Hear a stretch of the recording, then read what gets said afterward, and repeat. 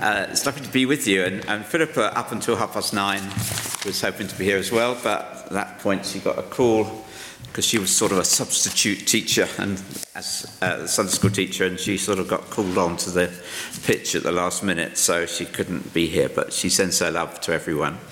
Lynn and I got together several weeks ago initially, and we felt there's three things on our hearts. One was being Pentecost Sunday. We wanted to talk about the fullness of the Holy Spirit and what that was like. We wanted to think about self-image and identity in Christ, and we wanted to think about perhaps people who hadn't met Christ for the first time. So we're sort of trying to cover all that and the whole of the story of the Holy Spirit in 24 minutes or 20 minutes. So it's a bit of a big ask, and maybe we're crazy to try to do it. But, so I thought it'd be really good to have an overview of the Holy Spirit. A friend of mine recently preached, and the church said they went to preach it on the Psalms.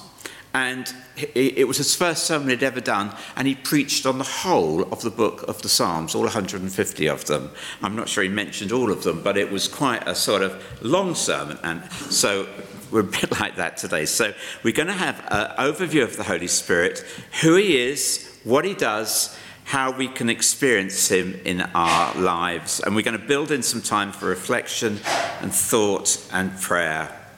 Because the Holy Spirit is not a vague force, but someone you can know and experience in your life. So this talk is cut into 4 pieces. So part 1 is looking at the Holy Spirit in the Old Testament. And of course, right in the 2nd verse of the Bible, you hear of the Spirit hovering over the water. So the Holy Spirit was there right from the beginning. Now, you probably know that in the Old Testament, the Holy Spirit is really given to various people at various times to do various jobs. And not to everyone, just various people. You may not know, because I didn't know till fairly recently, the very first person to be given a job and be filled by the Holy Spirit to do that job is someone called Bezalel. Now, Bezalel, Carolyn knew, she's nodding, she's very clever. So Bezalel was an artist and a creative person, and he was given the Holy Spirit to shape precious metals and gems for the house of the Lord. So creativity was his thing, and that's him.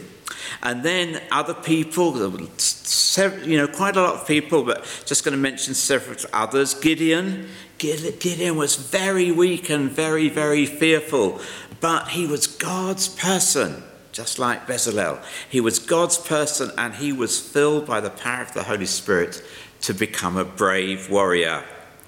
Now, Samson, he was a crazy mixed-up kid, wasn't he? But the power of the Holy Spirit gave him strength to break those bonds and the strongest of ropes when he was in exile. And we'll sort of come back to that later. Ezekiel had visions, and he had that amazing vision of the dry bones in the desert. And the Lord said to him, "Can these bones live?" And they became an army, and then God breathed into him. But I want you also to think what God said through Ezekiel.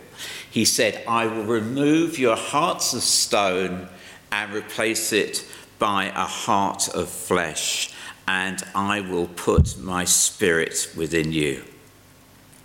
So now so those are some people who were given the Holy Spirit to do a particular job at a particular time. And I chose those people very specifically because I think how they were given the Holy Spirit and what their job for was given is mirrored in the New Testament. Okay, so now I want to look at one particular person in the Old Testament, and that is, if I can find my Bible, thank you very much, Joel. And if you ever want a sort of a great Bible study, then just do a Bible study on Joel, because it's just an extraordinary book. And I'm sure you know that it's about this great famine that's been caused by locusts and other insects. And you remember how it says, and all the bits that the sort of one sort of locusts didn't get, the next, that was all eaten by another lot of locusts and some other nasty creature. And so that was the background. There was this terrible famine. And then God says that he will restore the land if the people turn to him. And then we get these amazing words in Joel chapter 2 and at verse 28. Then, after doing all those things, that's turning back to God, I will pour out my spirit on all people. Your sons and your daughters will prophesy. Your old men and old women will dream dreams, and your young men and young women will see visions. In those days I will pour out my spirit even on servants, men and women alike. It's that's a game changer, that verse. So Lord is saying, this is how it's been up till now. Different people, Bezalel and, the rest, Gideon, Samson, Ezekiel, and Isaiah. It's another one, amazing prophecies that he gave, and he was given the Holy Spirit as well. But now you've got that wonderful word, all. I will pour out my spirit on all people. And it's not just for someone doing a particular job, but now it's available to everyone at any time, regardless of their race or gender or ethnicity. So that's really where we're left at, in the Old Testament. And then suddenly things break forth as we move into the New Testament. And you can almost see the birth of Jesus as a great loud trumpet blast. And everyone concerned within that is filled with the Holy Spirit. So you've got Mary. Let's look at some of these. So in Luke chapter 1 and verse 35, let's find that. It says this.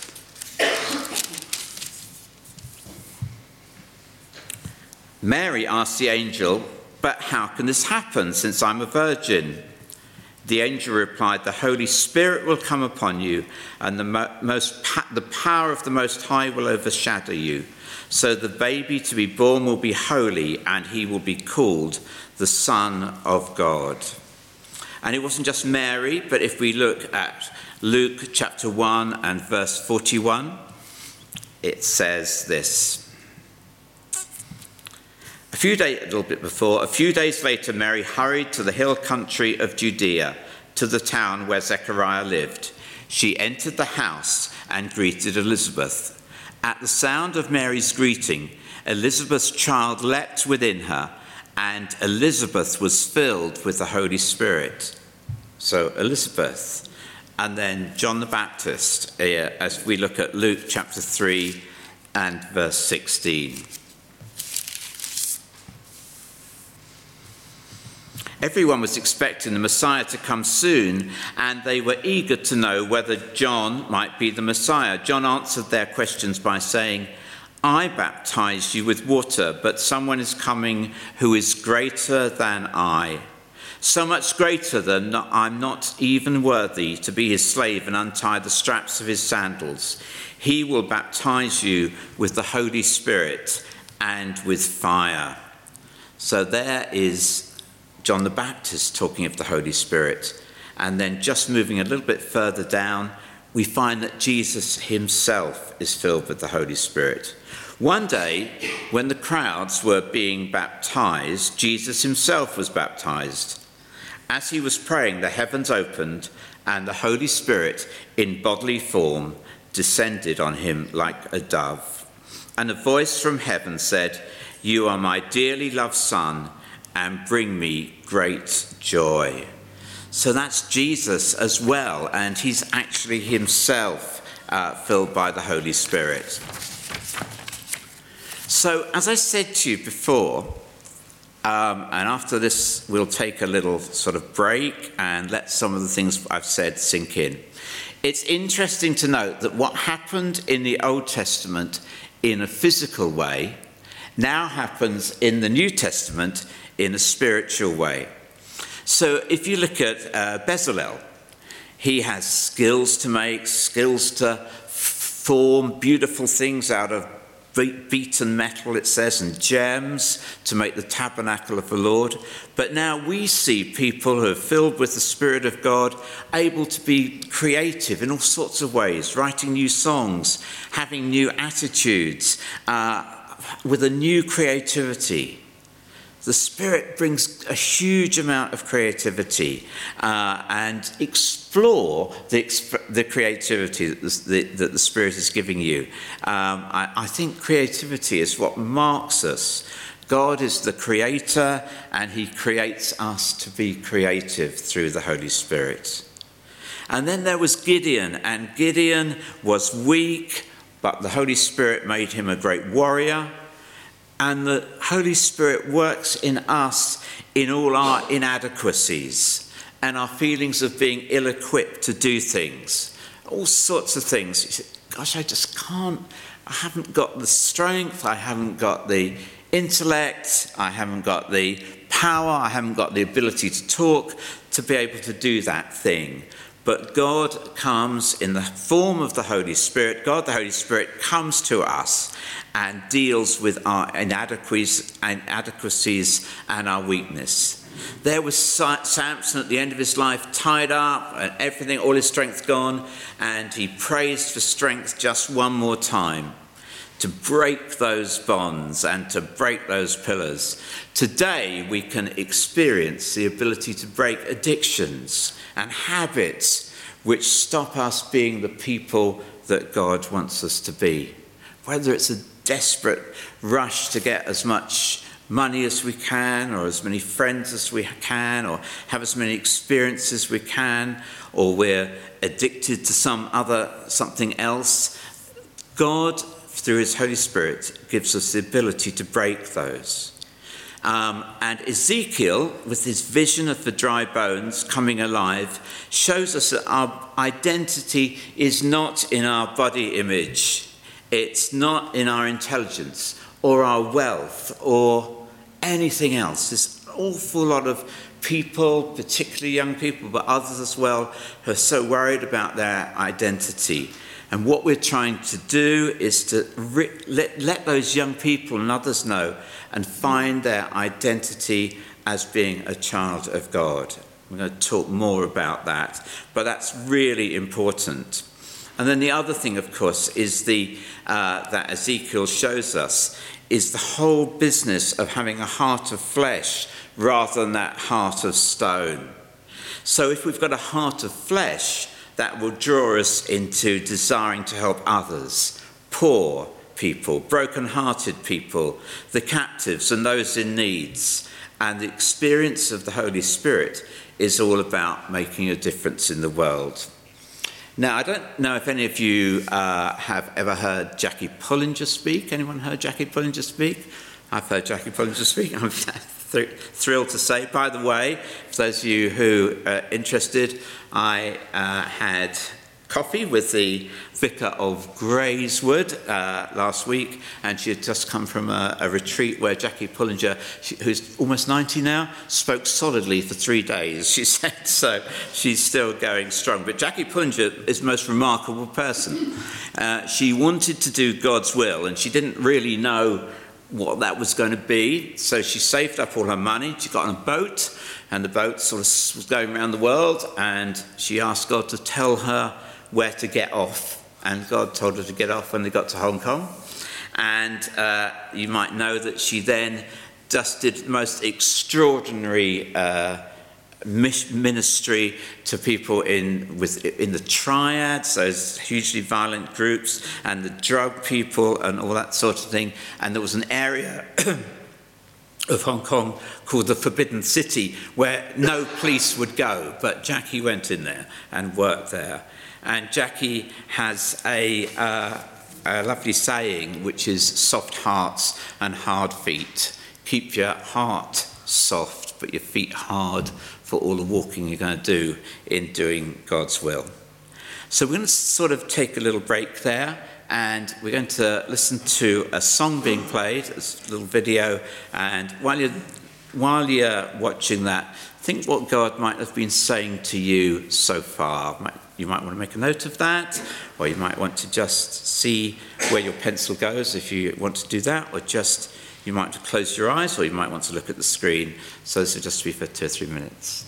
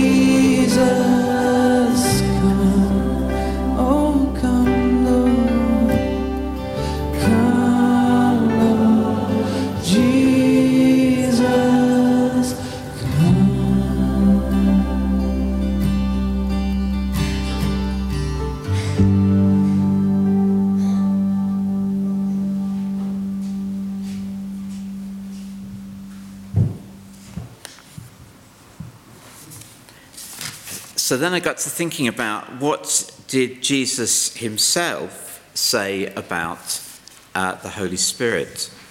And the first time was that very dramatic time when Jesus went into the synagogue in Luke chapter 4 and verse 18, verse 16. And it must have been a dramatic moment when he came to the village of Nazareth, his boyhood home.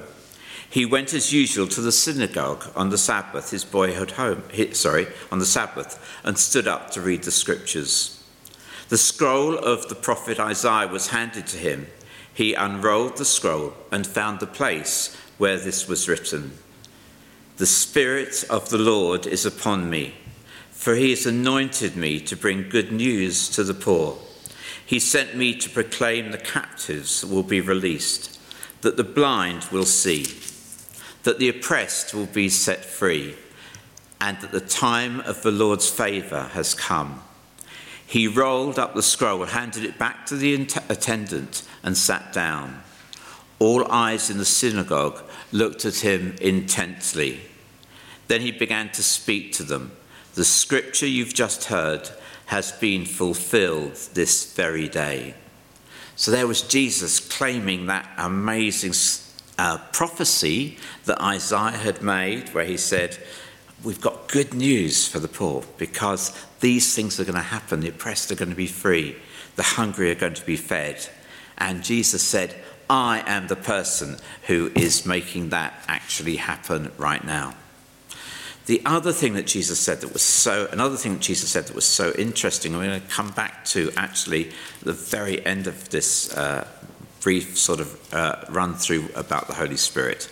And this is in John 7 and verse 37. On the last day, the climax of the festival, Jesus stood and shouted to the crowds. By the way, notice the word there. So we talked about Jesus earlier on. Someone said sort of Jesus' soft voice. And I was writing this out because if you've got your PowerPoint in front of you, you can see I've got that at the bottom. And I started to write, Jesus said, anyone who is thirsty, come to me. And I looked back at the Bible, it didn't say that at all. It said, Jesus stood up and shouted, anyone who is thirsty, come to me. Anyone who believes in me may come and drink. For the scriptures declare, rivers of living water will flow from his heart. When he said living water, he was speaking of the Spirit who would be given to everyone believing in him. But the Spirit had not yet been given because Jesus had not yet entered glory. I love the fact that Jesus is summoning everyone.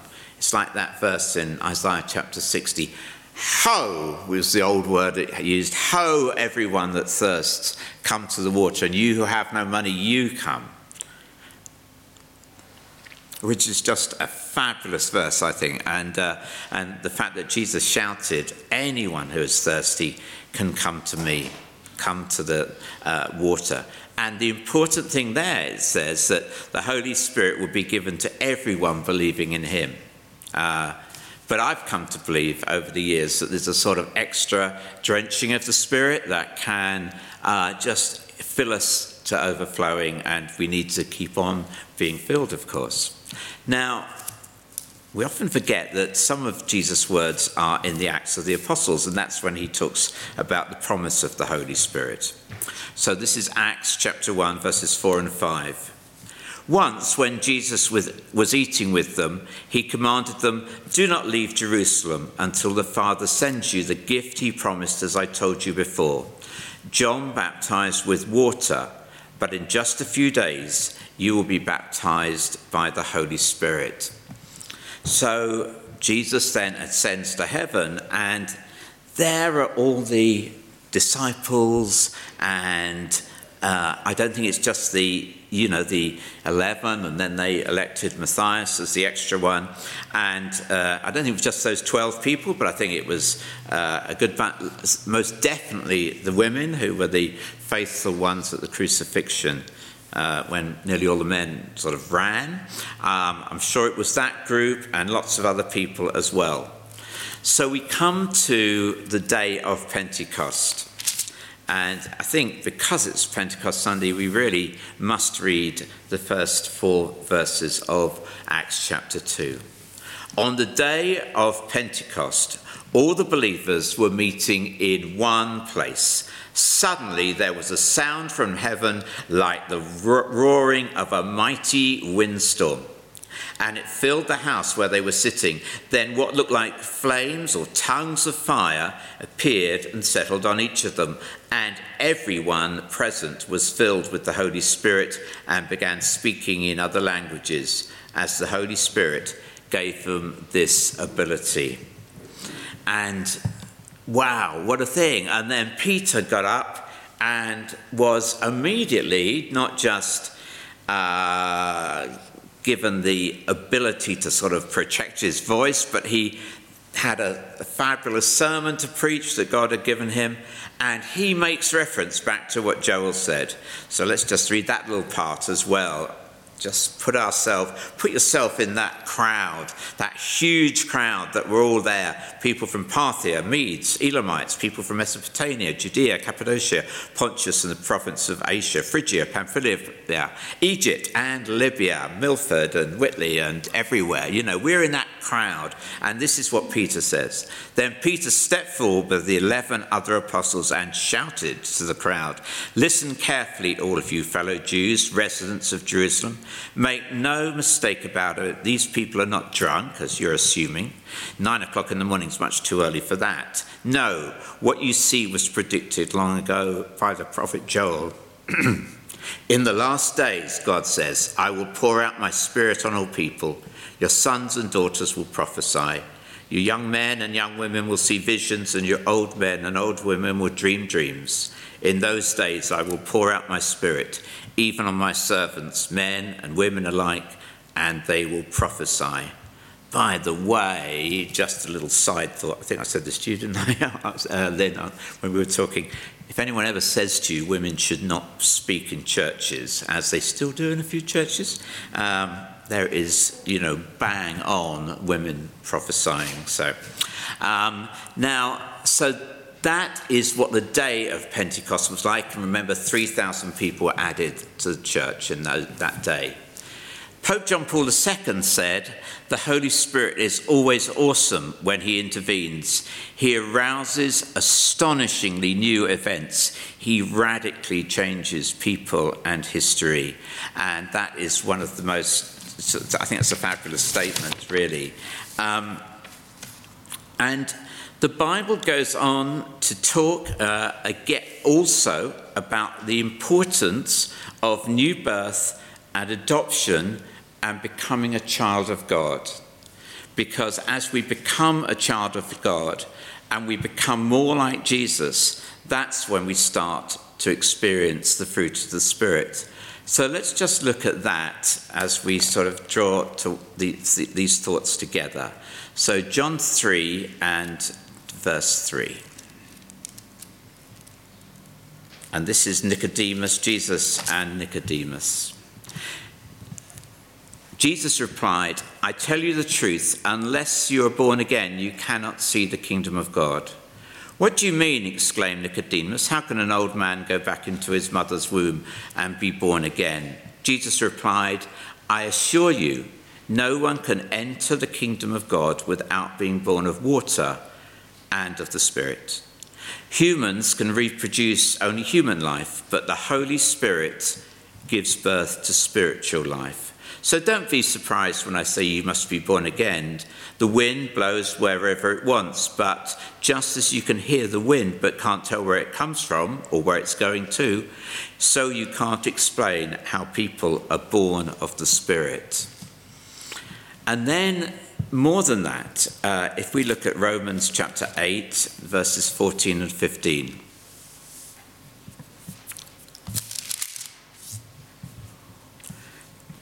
This talks about our position, our identity within Christ. "For all who are led by the Spirit of God are the children of God. Don't know if you know that song, I am a child of God. I'm no longer a slave to sin. I am a child of God. If you don't know it, get to know it. It's wonderful. We are the children of God. So you have not received the spirit that makes you fearful slaves. Instead, you received God's Spirit when he adopted you as his own. Now we call him Abba, Father, for his Spirit joins with our spirit to affirm that we are God's children. And since we are his children, we are his heirs. In fact, together with Christ, we're heirs of God's glory. So what a wonderful thing, being part of God's family, being a brother or a sister of God, of Jesus. And you've got this amazing thing, thinking, I am a child of God. I am a daughter of God. I am a son of God. And knowing your identity in that and being born of the Holy Spirit. And if we do that, then if we look at 2 Corinthians 13, we just see just a couple of things.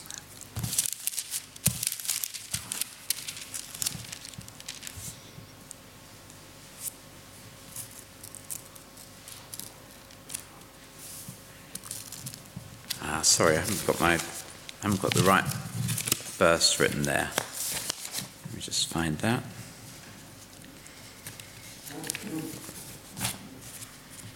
I'm going to have to let you look for that verse in 2 Corinthians, because I know it's verses 16 to 18, but I didn't put the chapter number, so that wasn't very clever of me. But in becoming a child of God, then the fruits of the Spirit are open to us. Fruit of love and joy and peace, patience, kindness and goodness, faithfulness, gentleness and self-control. Also, we have an intimate relationship with God the Father, and we read about that in Ephesians and chapter 2 and verse 18.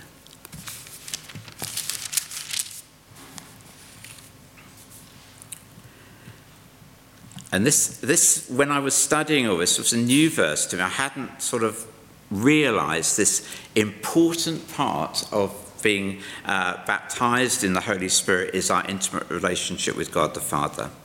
He brought this good news of peace to you Gentiles who were far away from him, and peace to the Jews who were near. Now all of us can come to the Father through the same Holy Spirit, because what Christ has done for us. And so we can have that intimate relationship with the Father. And the gift of the Spirit is explained, and the gifts of the Spirit are explained in 1 Corinthians 12, 7 to 11. There's several lists like this, but this is this one. A spiritual gift is given to us so we can help each other. To one person, the Spirit gives the ability to give wise advice. To another, the same Spirit gives a message of special knowledge.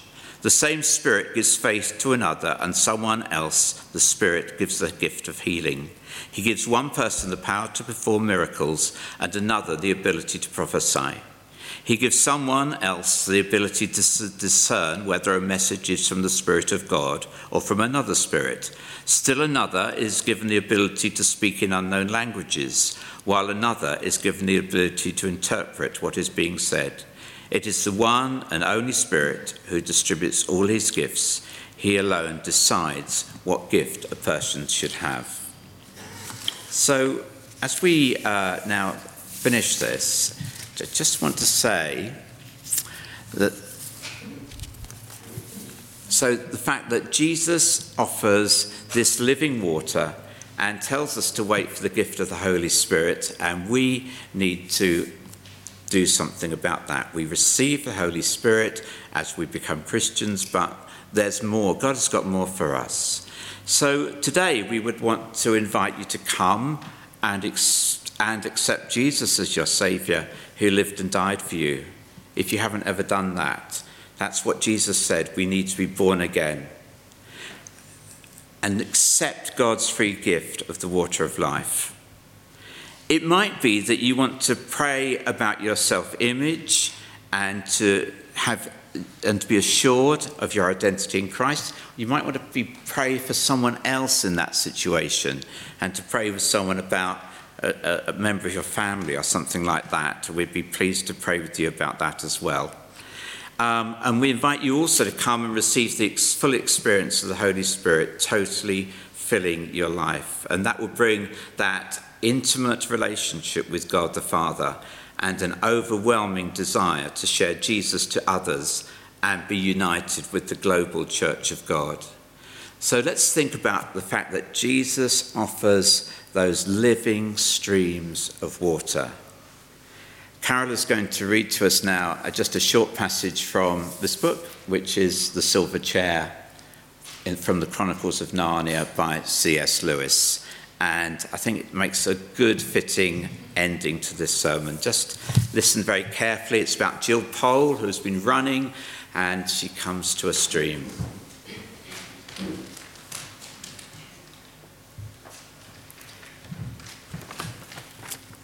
But although the sight of water made her feel 10 times thirstier than before, she didn't rush forward and drink. She stood as still as if she had been turned to stone, with her mouth wide open. And she had a very good reason. Just on this side of the stream lay the lion. If I run away, it'll be after me in a moment, thought Jill, and if I go on, I shall run straight into its mouth. Anyway, she couldn't have moved even if she'd tried, and she couldn't take her eyes off it. How long this lasted, she could not be sure. It seemed like hours. And the thirst became so bad that she almost felt she would not mind being eaten by the lion if only she could be sure of getting a mouthful of water first. If you're thirsty, you may drink. For a second, she stared here and there, wondering who'd spoken. Then the voice said again, "If you're thirsty, come and drink." It was deeper, wilder, and stronger, a sort of heavy, golden voice. It did not make her any less frightened than she had been before, but it made her frightened in rather a different way. "Are you not thirsty?" said the lion. "I'm dying of thirst," said Jill. "Then drink," said the lion. "May I? Could I? Would you mind going away while I do?" said Jill. The lion answered this only by a look and a very low growl. The delicious rippling noise of the stream was driving her nearly frantic. "Will you promise not to do anything to me if I do come?" said Jill. "I make no promise," said the lion. "I don't come and drink," said Jill. "Then you will die of thirst," said the lion. "Oh dear," said Jill, coming another step nearer. "I suppose I must go and look for another stream then." "There is no other stream," said the lion. It never occurred to Jill to disbelieve the lion. No one who had seen his stern face could do that, and her mind suddenly made itself up. It was the worst thing she'd ever had to do, but she went forward to the stream, knelt down, and began scooping up the water into her hand. It was the coldest, most refreshing water that she had ever tasted. You didn't need to drink too much of it, for it quenched your thirst at once.